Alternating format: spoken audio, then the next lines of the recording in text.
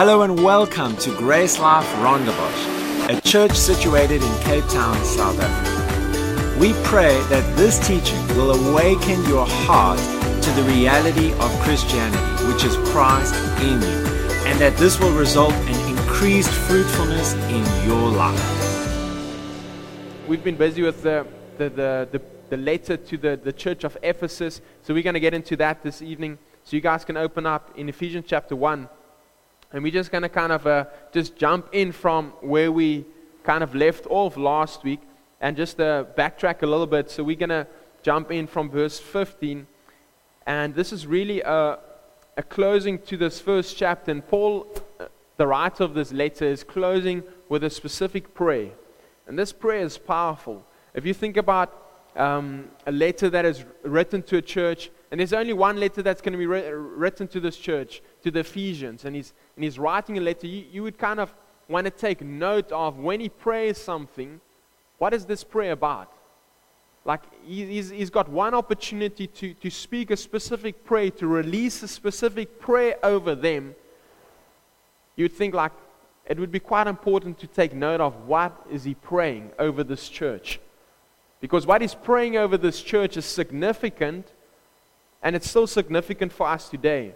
To look at these words that he's speaking, these words that he's releasing in prayer over this church. And let's jump down verse 15, Ephesians chapter 1. Ever since I first heard of your strong faith, so this is just building up to the prayer.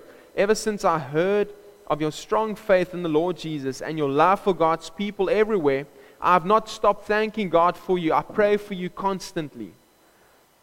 And then we're going to get into the prayer, but there's already so much in here. And first he's talking about, I've heard of something. Something has gone before you. I've heard of your strong faith and your love for one another. Now isn't that awesome? He's heard of their strong faith and he's heard of their love for one another. But what was their strong faith built upon? Because we kind of often get in this topic of faith, and it's like, man, that person, that strong faith for healing. That person, that strong faith for breakthrough in their business. That person, that strong faith for, you fill in the blank. But this church, what they were exhorted for was strong faith in the Lord Jesus. Now that is significant. Maybe you thought like, oh, that's just kind of faith, right? That's just faith. But this faith is the faith of Jesus Christ, the gospel of Jesus Christ. And this is an encouragement for us to take note of, that God isn't calling us to have strong faith for, I don't want to use examples now because maybe you are having strong faith for something specific. But Paul is encouraging specifically, and there's a time and place to be expectant for good things in your life. But what Paul is encouraging the church here and exhorting them for is strong faith in the Lord Jesus. His lordship, what he accomplished for us.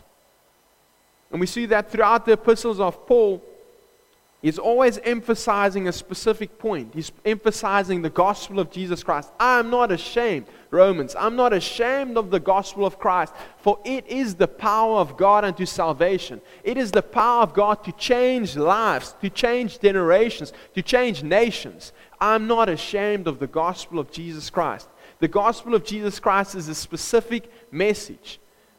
The gospel isn't a genre of music. The gospel is the message of Jesus Christ coming to die for the sins of the world, making a way for man to receive the Spirit of God and be united with Him in unbroken fellowship. That is the gospel of Jesus Christ. That is what the world can experience. Oneness with God, union with God. And He's exhorting them for this. Their faith in the Lord Jesus Christ and your love for all of God's people. Love for one another. Now, a good question to ask at this moment is, how does one have this kind of faith? How does one have this kind of love for one another? How can I have someone else write a letter about my love for my fellow man? How do we get to that place of people talking about Etienne's strong faith in the Lord Jesus Christ? How do we get there? That's a good question to ask, right? Like, because I'm pretty sure you want to be that guy. You want to be part of that church which people talk about, that they had a strong faith in the Lord Jesus and that they had a love for one another. How do we get there? I'm glad you guys asked the question. Galatians chapter 5 verse 6 says, when you're placed into the Anointed One and joined to Him, circumcision and religious obligations can benefit you nothing. All that matters now is living in the faith that is activated and brought to perfection by love. That's beautiful. Activated and brought to perfection by love. What love? Not your love for God. It's not just a airy fairy type of love. It is the agape love of God that you experience, that you see, that you come to know, that is going to bring about a strong faith, that is going to bring about an activation of faith, that is going to lead you to live a life that is radical, that's going to lead you to live a life that other people are going to see, other people are going to witness, and they're going to testify about that. I don't need to go and by my effort and by religious thinking go and be a better person out there in the world. That is not how God motivates us. He doesn't motivate us by fear. He doesn't motivate us by rules and regulations. His motivation comes by love. We see this later on in Galatians chapter 5 when we look at the fruit of the Spirit. The Passion really paints this beautifully for us in verse 22, and it says, but the fruit produced by the Holy Spirit within you is divine love in all its varied expressions. Joy that overflows, peace that subdues, patience that endures, kindness in action, a life full of virtue, faith that prevails, gentleness of heart, a strength of spirit. Never set the law above these qualities, for they are meant to be limitless. The fruit produced by the Spirit within you. It's just coming to know what is inside of you. It's coming to know the root. Because that is how change comes. Change doesn't come by looking at someone else and saying like, I want to be like Etienne. That's not how change comes. You can identify something in me and be like, man, that's pretty awesome. And I'm sure there are a few things that you can think of that's pretty awesome about me. Oh man, I love making jokes, and like maybe you don't know me, you're thinking I'm vain right now. But there's a song about Ben actually, and him being vain. This is another joke. Let's get back to the word. Some of you are too young to know what song I'm talking about right now. But it's really awesome. The fruit produced. So the fruit is produced. Fruit is something that is born from the root system. Your root system changed when you received Christ. There's nothing else in this world. There's no religion in this world that changes a spirit. It's only through God, through Christianity, through faith in Jesus Christ, that we receive the Spirit of God Almighty living inside of us. And that Spirit, that root system, that changed nature has got the potential to live out all of these fruit. But it's divine love in all its varied expressions. Love expresses itself in joy. Love expresses itself in peace, patience, and all of the others. Faith is activated and brought to perfection by love. And that is how we're going to be people who other people are going to write about or talk about for our great love and our great faith in the Lord Jesus Christ. And so we get into the prayer, verse 17. It says, for I always pray to the God of our Lord Jesus Christ, the Father of glory, that He may grant you a spirit of wisdom and revelation, of insight into mysteries and secrets, in the deep and intimate knowledge of Him, by having the eyes of your heart flooded with light, so that you can know and understand the hope to which He has called you, and how rich is His glorious inheritance in the saints, His set apart ones. And so that you can know and understand what is the immeasurable and unlimited and surpassing greatness of His power in us and for us who believe, as demonstrated in the working of His mighty strength. Now let's pause there quickly, because that's kind of the end of this prayer, and then he builds on a few other thoughts. And so, what is Paul praying here? Just in short, in summary, what is he praying here? What is he emphasizing? What is he speaking over this church? What is he praying to God for? about this church. He's praying for wisdom and revelation. Wisdom for what? Wisdom to be a better businessman. Wisdom to be a better father. Wisdom to be a better husband. It's good to be a better husband and the wives nudge their husbands. There's a time and place for that wisdom to manifest, but that is always going to come from something.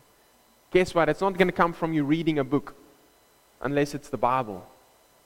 Because the Bible in the New Testament, in the epistle specifically, is making known the mystery that has been hidden for generations.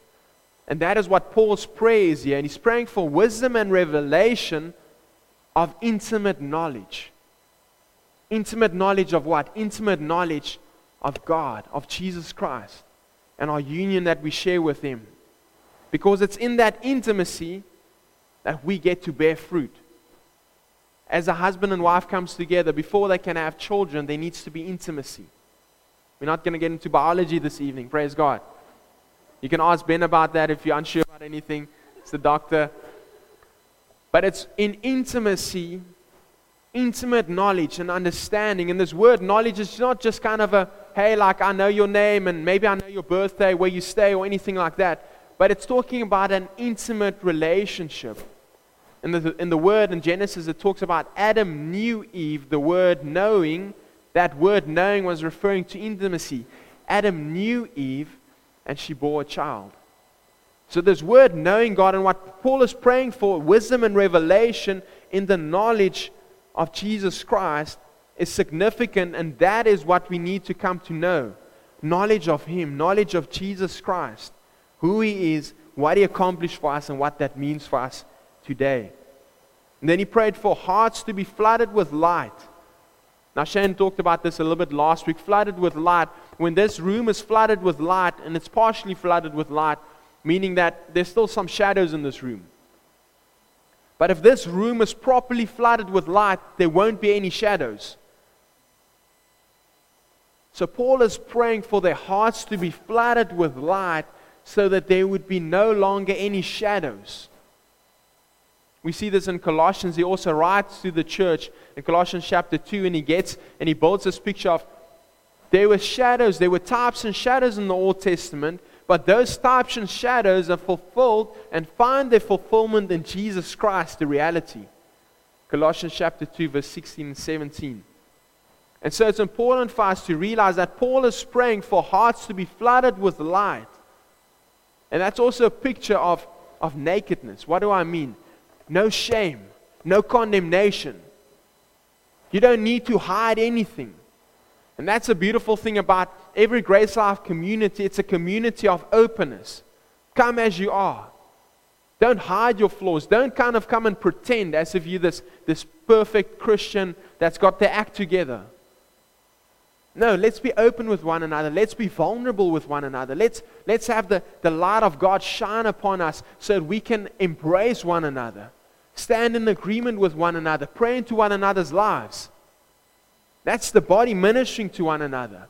When one member is struggling, all of us are struggling. When one marriage is struggling, the family is going to feel that. So let's be vulnerable with one another. Paul is praying for a light to be flooded in their hearts. Because he knew and he understood that the heart is such an important aspect of our lives. Because that's where our belief system is rooted. And Proverbs is full of passage of Scripture, 23, that as a man thinks in his heart, so is he. And 4 verse 23 also talks about, or 4 verse 23 or 27, talks about out of the issues of the heart flows the life, or I'm paraphrasing horrible now, but life is brought forth from the heart. So whatever you think and believe about yourself, about Jesus Christ, His nature, His character, that will overflow into you living in a specific way. So Paul is praying for this, praying for their hearts to be flooded with light, no shadows, an openness. And then he's also praying for this knowing and an understanding again. This word comes up, knowing and understanding, the hope to which you were called and the richness of our inheritance. We've been called to something. Every person on the face of the earth has been called to something. Now, some people think that my calling is to be a pastor, or my calling is to be a doctor, or my calling is to be, you fill in the blank, a teacher. That is not your primary calling. That is an outflowing. That should be an outflowing of your primary calling. Our primary calling on earth here is to have fellowship with the Father who created us. From the beginning of time, God's heart was to have communion with man, to have fellowship with us, His sons and daughters. And when you come to know the Father, when you come to know your sonship and your daughtership, I know that's not a word, when you come to know that, then you can effectively step into your calling as a doctor, as a teacher, as a whatever you might feel called to and feel gifted for. But until you step into that place and you focus and you major on your primary calling as a son, a child of God, to have the Spirit of Him living inside of you, until you come to that place, you'll always be limited in your earthly calling and how you're living that out, in your vocation. So Paul is praying for this, that you would know the calling, the hope to which you were called, and the riches of our inheritance. Colossians 1 verse 12 to 13 is talking about this inheritance, because it's not money. Giving thanks unto the Father, which has made us meet to be partakers of the inheritance of the saints in light, who has delivered us from the power of darkness and has translated us into the kingdom of His dear Son. That is the picture of salvation, translated from a kingdom of darkness and transferred, ushered into a kingdom of His Son. That is our inheritance that we get to share with one another. There's a union that we share with the Father. It's perfect, it's unbroken. But then there's also a union that we get to share with one another this evening. And some of us are missing out on this union. The people who didn't come this evening, they're missing out on this union that we are sharing this evening. The ministry of the Holy Spirit. Even after this time together, the Holy Spirit is ministering to you right now, but even after this time together, we're going to be able to fellowship with one another. When we get to do life with one another, and maybe you meet someone new this evening, and God lays a word on your heart for that individual. Maybe He's laying a word on your heart for someone who didn't come, and that's also awesome. Praise God. Please be open to hear from the Spirit for those who didn't come this evening, because maybe there's something that happened and they couldn't make it. But we are going to be more mindful and focus on the people that we're meeting here this evening and that we get to see, that we get to rub shoulders with. Trying to keep the shoulder rubbing to a minimum, please. But it's so awesome to know that there's a union that we share. And the union is based on this inheritance that we've got, which is the Spirit of God that has been promised from the beginning of time.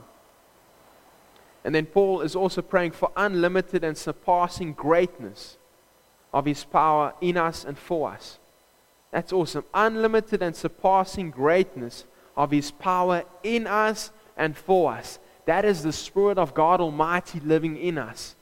And that Spirit is wanting to live through us as well. Acts 1 verse 8 talks about this power, and you'll receive the Holy Spirit. And that is talking about, and when the Holy Spirit comes upon you, you'll receive power. And that power isn't for you to kind of just go around singing the song, I've got the power. Dun, dun, dun, dun.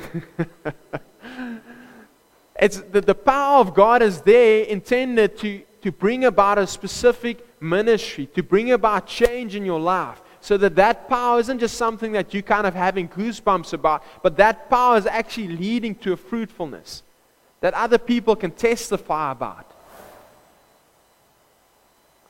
This is God's heart for us, and Paul was praying this prayer from his heart, knowing that, man, if I'm going to pray a specific prayer over this church, I'm going to focus on these things. Because as we focus on these things, this changes everything. It changes everything when we come to know and understand Jesus Christ, His love for us. When we have our hearts flooded with light, there's no more shadows, there's perfect union. We get to see and enjoy Jesus face to face. There's no veil. But we get to experience Him face to face without any shame, guilt, or fear because of everything that Jesus did for us. Then getting into verse 20 and 21, it says, which He exerted in Christ when He raised Him from the dead and seated Him at His own right hand in heavenly places, far above all rule and authority and power and dominion and every name that is named, above every title that can be conferred, not only in this age, and in this world, but also in the age and the world which are to come. What is the point of all of this? Jesus is King. He's overcome. He's seated. He's not striving. He's not working. He's poured out His Spirit, and now we get to work with the power of God inside of us and have that manifestation here on earth. Now maybe some of us are wondering, man, I haven't seen this power. I haven't seen this manifestation. I haven't seen the works of Jesus as we see it in the Gospels. We haven't seen maybe the signs and the wonders and things like that as we see in the Word. But the awesome thing is I had this chat with someone else recently, and they said they recently came across this one testimony, a healing testimony, a miracle, that they've never heard about someone being healed of this specific disease, this specific sickness. And I just encourage them. There are parts of this world that doesn't have technology as we have today. They don't have smartphones. Can you imagine that? That there are still parts of this world that doesn't necessarily have a smartphone or signal where they can whip out a phone and be like, let's record this testimony quickly, this miracle. Like that's just a small part of it. Not every miracle, every healing, every manifestation of God's power in all of time has been recorded with a smartphone and loaded onto the media, onto the web. I know some of you are shocked. I can imagine that. That was just like something that just dawned on me. They were like, man, I can't believe that this has actually happened. I'm pretty sure there are hundreds more of those testimonies that just never got recorded and uploaded onto the web. Maybe that's a word for someone and blessing someone right now. But just because we haven't seen these things doesn't mean that they're not taking place, they're not happening. Healings, miracles, these things are happening all around us, but we're just not necessarily aware of them. And if you want to see that manifestation in your life, you don't need to strive at it. You just need to come to know Jesus Christ and His power that is readily available inside of you. And deal with condemnation, because that's a killer of faith. Condemnation will kill your faith. It will prevent you from doing anything, feeling worthy to be used by God. Because that's what the word condemnation means at the root. It's feeling unfit for use. When this building is condemned, or if it was condemned, we wouldn't be able to use this building. It's unfit for use. And so many believers today, because they don't know the work of Christ Jesus, they're feeling condemned. They're feeling unfit for use. They're not realizing that they're one with God, that His Spirit will never leave us nor forsake us, that God is so in love with us regardless of anything that we've ever done or haven't done. I know it sounds strange and it sounds ridiculous because we want to put a label on God's love based on the love that we've experienced on earth. And maybe you've experienced some failings in relationships. Maybe your father or your mother isn't all that perfect. And so we kind of project that picture of love onto God when we read the word love. But that's not God's kind of love. There's no limit to God's love for you. No limit means no limit. It's unconditional. No terms and conditions apply. We don't understand that. That's why we need to have the Holy Spirit show us this, the depth of this love, the intensity of this love. Verse 22 and 23 says, God has put all things under the authority of Christ and has made Him head over all things for the benefit of the church. That's beautiful. It's for the benefit of the church. That's all of us. And the church is His body. It is made full and complete by Christ, who fills all things everywhere with Himself. This is beautiful. Last week, I can't remember if it was last week or the week before, I ministered on this at Tygerberg, this picture of completeness that God's Word is talking about that we have in Christ. And it's powerful. We need to come to know this completeness. You are not incomplete. If you've got the Spirit of God living inside of you, you are as complete as you'll ever be. Maybe you're feeling incomplete, but your feelings, imagine this, your feelings could be a lie. Your feelings could be based on a false reality, a false truth. That is why we need to get into the Word of God and come to know the reality of Christ inside of us. Because you are more a spiritual being than you are a physical being. Your body is decaying, so to speak. Now, I'm not prophesying death over you, but how you're looking today is different to how you looked 20 years ago. And if you're not 20 years of age yet, then how you looked 5 years ago. So your body is changing. But the Spirit of God inside of you never changes. It is perfect. It is complete.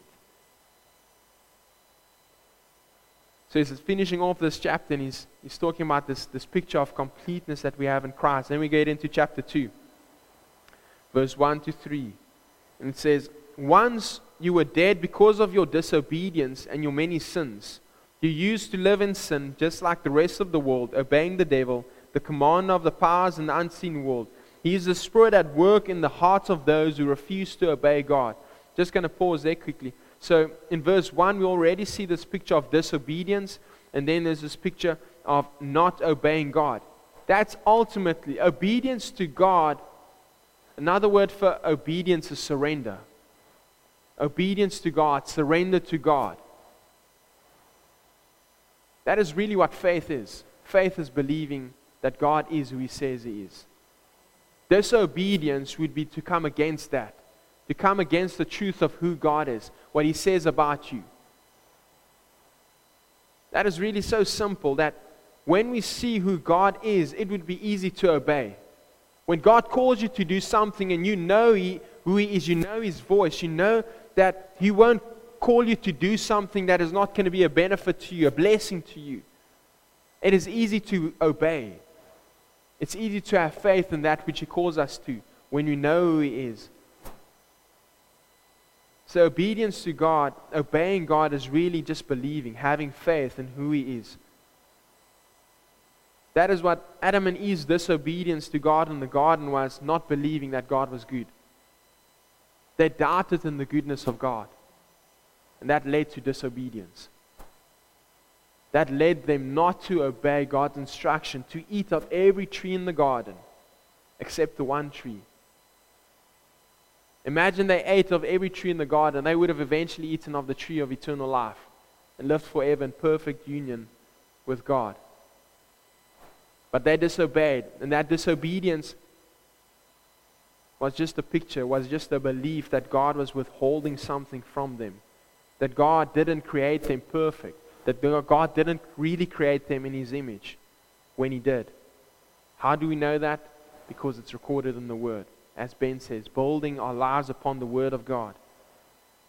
Verse 3, all of us used to live that way, following the passionate desires and inclinations of our sinful nature. By our very nature, we were subject to God's anger just like everyone else. Now the awesome thing is that our nature has changed. When you receive the Spirit of God, you receive a new nature. 2 Corinthians 5:17 says that he that believes on Christ, who is become... the scriptures are just failing me this evening, paraphrasing. Anyone who's joined to Christ, he's a new creature, he's a new creation. All things have passed away, behold, all things have become new. That is who. There's been a change in nature. There's been a change in your fiber, in your DNA. This is the reality of the Christian life, that you are no longer a sinner. Yes, you heard that in church. You are a saint. You are a holy one. That is what my Bible says. If you receive the Spirit of God, you are no longer a sinner. You might do sinful things, but that doesn't define your nature. When you come to know your nature, your identity in Christ, how holy you are, how united you are to the Spirit of God, guess what? That's going to overflow into you living righteously. It's going to change your fruit. But the devil has worked within the Christian church so much and has just put so much emphasis on the do Christian life. On the, you have to do this, you have to do that, you need to stop this, you need to stop that. Without giving people an understanding, what Paul is praying for, understanding your intimacy with the Father, understanding the Spirit of God living inside of you, understanding your unbroken communion with the Father, understanding this power that is in you to, by love, manifest all of these amazing fruit. This is what God's heart is for us as a church, and has been from the beginning of time. Has to have unbroken fellowship with us, communion with us, 24/7. He'll never leave us nor forsake us. That is His promise. Our nature has changed. Verse 4 says, but God, so rich is He in mercy. This is awesome. But God. So it just said this was a nature problem. But God, so rich in His mercy, because of and in order to satisfy the great and wonderful and intense love with which He loved us. This is beautiful. God demonstrated, He wanted to make known the intensity of His love for us. In Romans 5 verse 8, the easy to read version says, but Christ died for us while we were still sinners, and by this God showed how much He loves us. While we were sinners. Some translations talks about while you were still enemies of God. While you were enemies of God, Jesus Christ came to die for the ungodly. Before you could even think about doing anything good for God, He's made known His love for you through His Son Jesus. 1 John 4:19, we love Him because He first loved us. Man, if you want to grow in your love for God, get to know His love for you. Don't be like Peter before the outpouring of the Holy Spirit, where he declared his unchanging love to Jesus. Jesus, I'll love you to the end. Jesus, I'm going to be there. Some people are going to leave you, forsake you, but I'm going to be there. Not me, Jesus. I'm going to be your guy, right-hand guy. What happened to Peter when he boasted about his love for God? What happened to Peter? Denied Jesus 3 times. But guess what happened? He received the Spirit of God, and he realized that it's not about my love for God, it's about His love for me. And John the disciple knew this, and he wrote about himself saying, John, the disciple whom Jesus loved. When we come to know Jesus' love for us, it's going to lead to a life of just radical love for God, radical love for the people around us. We love Him because He first loved us. Verse 5 says, even when we were dead, slain by our own shortcomings and trespasses, He made us alive together in fellowship and in union with Christ. He's made us alive together in fellowship and in union with Christ.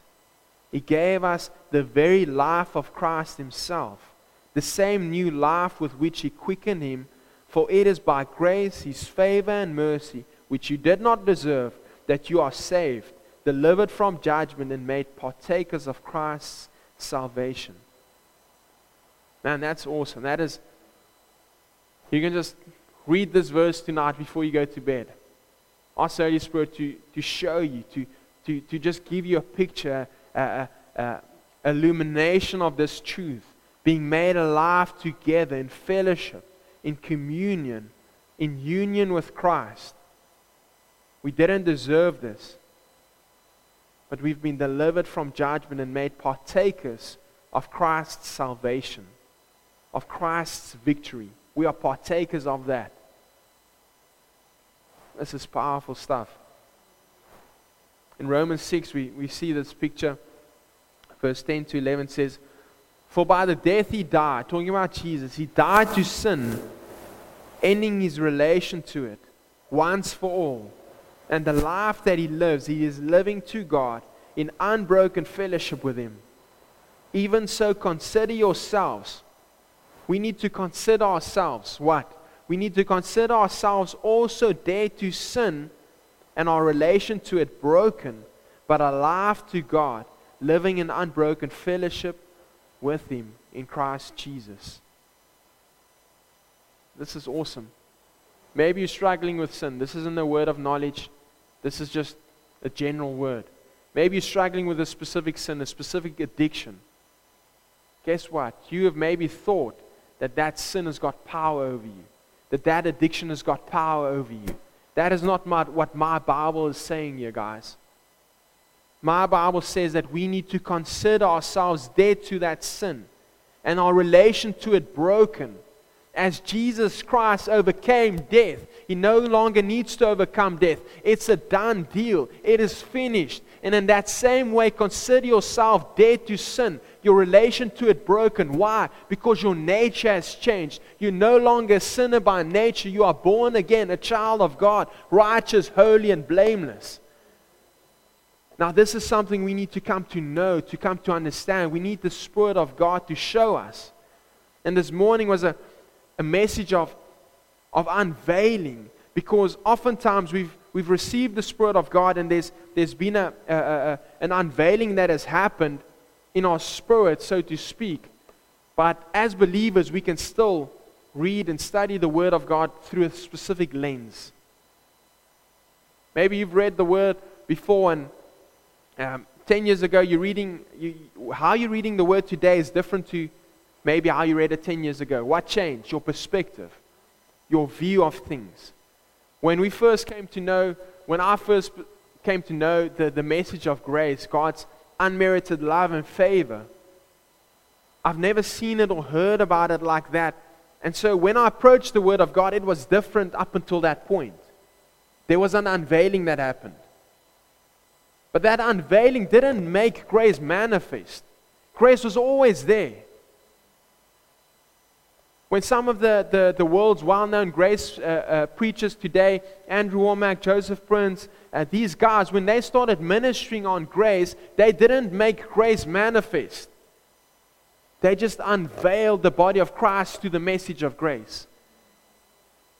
And there's a message that is being unveiled within the body of Christ today, which is talking about this union that we have in Christ. And that there's no longer any need for any form of shadow whatsoever, any form of ritual whatsoever to make us have relationship with God. But we can enjoy perfect relationship with our Heavenly Father, face to face, like I'm enjoying relationship with Ben. I don't need something between us. I don't need to bring something into this equation to have me enjoy relationship with Him more perfectly. And it's the same for us in Jesus. And we believe and we're trusting as a family of God, as a ministry, that as we're ministering this unveiling, as we're ministering a shining light, having the light of God shed upon our hearts so there's no more shadows, we're going to see Jesus clearer face to face. And as we behold Him, Michael read the scripture for us in 2 Corinthians chapter 3 verse 18. As we behold in the mirror, as we see in the mirror the image of God, the glory of God in the saints, His Spirit inside of us, that inheritance, as we come to know that fully, perfectly, without any shadow, without any distraction, without any distorted picture, we're going to be transfigured and transformed into that same image of glory, from one degree of glory to another degree of glory. The reality, it's already there. The glory of God manifests in you. But we want that to come out. And that's going to come out the more we see Jesus face to face, clear, without any distractions, without any shadows. So this message and that unveiling that is happening, so to speak, in the body of Christ currently, it's not a new thing. Maybe it's strange, maybe it's different, maybe you haven't heard it before. But in Hebrews chapter 13, Paul is writing about strange doctrines. Now guess what, when Andrew Womack started ministering on grace, some people thought it was a strange doctrine. When Joseph Prince started ministering grace, some people thought it was a strange doctrine. But what is a strange doctrine? Hebrews 13, verse 8. Jesus Christ is the same yesterday, today, and forever. Verse 9. Be not carried about with diverse and strange doctrines, for it's good that the heart be established with grace, not with meats which have not profited them that have been occupied therein. A strange doctrine, verse 8, is anything that is pulling away from Jesus Christ, who's the same yesterday, today, and forever. That is what a strange doctrine is. It's not something you haven't heard before. It's strange when it's pulling away from Jesus. When grace came on the scene through Andrew Womack, I'm just using him and Joseph as examples because they're well-known examples in the Christian church. when they came out with the message of grace, started ministering that, it was strange to some people because they haven't heard it before. But it wasn't strange in accordance with the word and the definition of strange in Hebrews 13 verse 8. Because it was in line with Jesus. It was painting this picture of Jesus. And today as well, let's interpret and let's define what is a strange doctrine, not by something we haven't heard before, but by something that is not edifying, magnifying Jesus. Verse 6 and verse 7. And He raised us up together with Him. That's awesome. He didn't just raise Jesus. He raised us up together with Him and made us sit down together, giving us joint seating with Him in the heavenly sphere by virtue of our being in Christ Jesus the Messiah, the Anointed One. Man, there's so much depth to this truth that when we're walking on earth and when we focused on just our everyday steps and having to go to work tomorrow, having bills to be paid, all of these things, like when we're caught up in the natural and the carnal of this world, it's very difficult to fathom this. It's very difficult to take hold of these truths. And that's why we can't just read the word by and by like, okay, cool, 5 minutes, boom, boom, let's carry on with my day. That's not the invitation from God. The invitation from God is to become well acquainted with, become students of His Word, so that we can rightly divide the word of truth. Because guess what? When we rightly divide the word of truth, there's going to be more of a manifestation of the sons of God on earth. There's going to be more of a rising of the sons of God on earth when we come to know the Word of God, knowing Jesus Christ, who is the Word, more clearly, more fully. So when we read verses like these, we need to really stop, pause, allow the Holy Spirit to just cement these truths in our hearts. Just pause and just pray in the Spirit. As we're praying in the Spirit, we're allowing the Spirit to minister to us, minister to our souls, minister to our hearts, and even give us a clearer picture of what these things mean for us. We can experience the love of God in that moment, and that is going to lead to so much fruitfulness in our days. Verse 7, He did this that He might clearly demonstrate through the ages to come the immeasurable, limitless, surpassing riches of His free grace, unmerited favor in His kindness and goodness of heart towards us in Christ Jesus. Again, He demonstrated this. He showed this to us. And then verse 8 and 9. For it is by grace, God's unmerited favor, that you are saved, delivered from judgments and made partakers of Christ Jesus, His salvation, through your faith. And this salvation is not of yourselves, your own doing. It came not through your own striving, but it's the gift of God. Not because of works, not the fulfillment of law's demands, lest any man should boast. It is not the result of what anyone can possibly do, so no one can pride himself in it or take glory to himself. This is awesome. By grace through faith, it's a gift from God. We can't work for this thing. We are not saved to serve either, guys. You're saved for relationship. And when you focus on relationship and you receive from the Father, you're going to want to be a partaker of the family business. You don't have to serve God. You get to serve Him. You get to be a partaker with Him in the family business. We don't want anyone to come to church and feel like they need to serve. They need to do this. Man, we're going to love upon you. You can be a consumer in that seat. You can just come and be refreshed here. We're going to love upon you. We're going to minister the Word of God to you. And eventually there'll be an overflow in your life. And I know all of us, our schedules and things look different, so maybe you're serving the bride of Christ in a different way. But then it's always an invitation. That invitation comes with an aroma of love, a sense of love. It never comes with religious duty, because we've been set free from religious duty. We're invited into family, into relationship with God. We are saved by grace through faith. We can't work for this.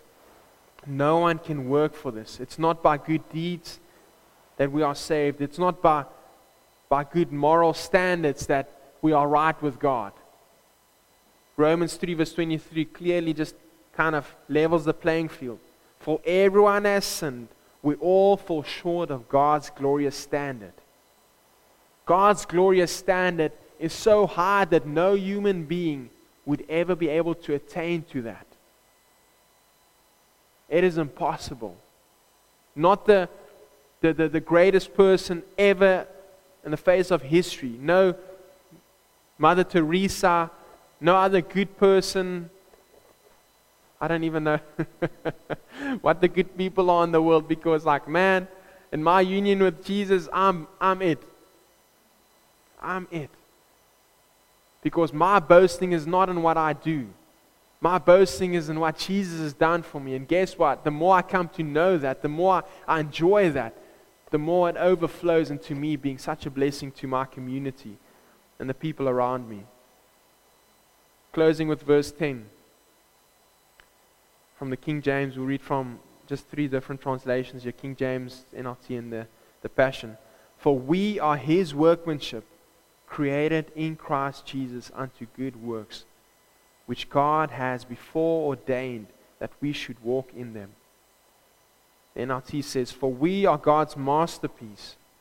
He has created us anew in Christ Jesus, so we can do the good things He has planned for us long ago. The Passion. We have become His poetry, a recreated people that will fulfill the destiny He has given each of us. For we are joined to Jesus, the Anointed One. Even before we were born, God planned in advance our destiny and the good works we should do to fulfill it. Now there's something specific in all of these verses that I want to kind of just illuminate, and I'll just kind of throw them all together and just mix them up together. Firstly, we are God's workmanship. We are His masterpiece, His poetry. He is the poet. He is the worker. So the things that God has called you to work and to do, He's also the empowering for you to do those things. It's not a burden to do the things that God has called us to do.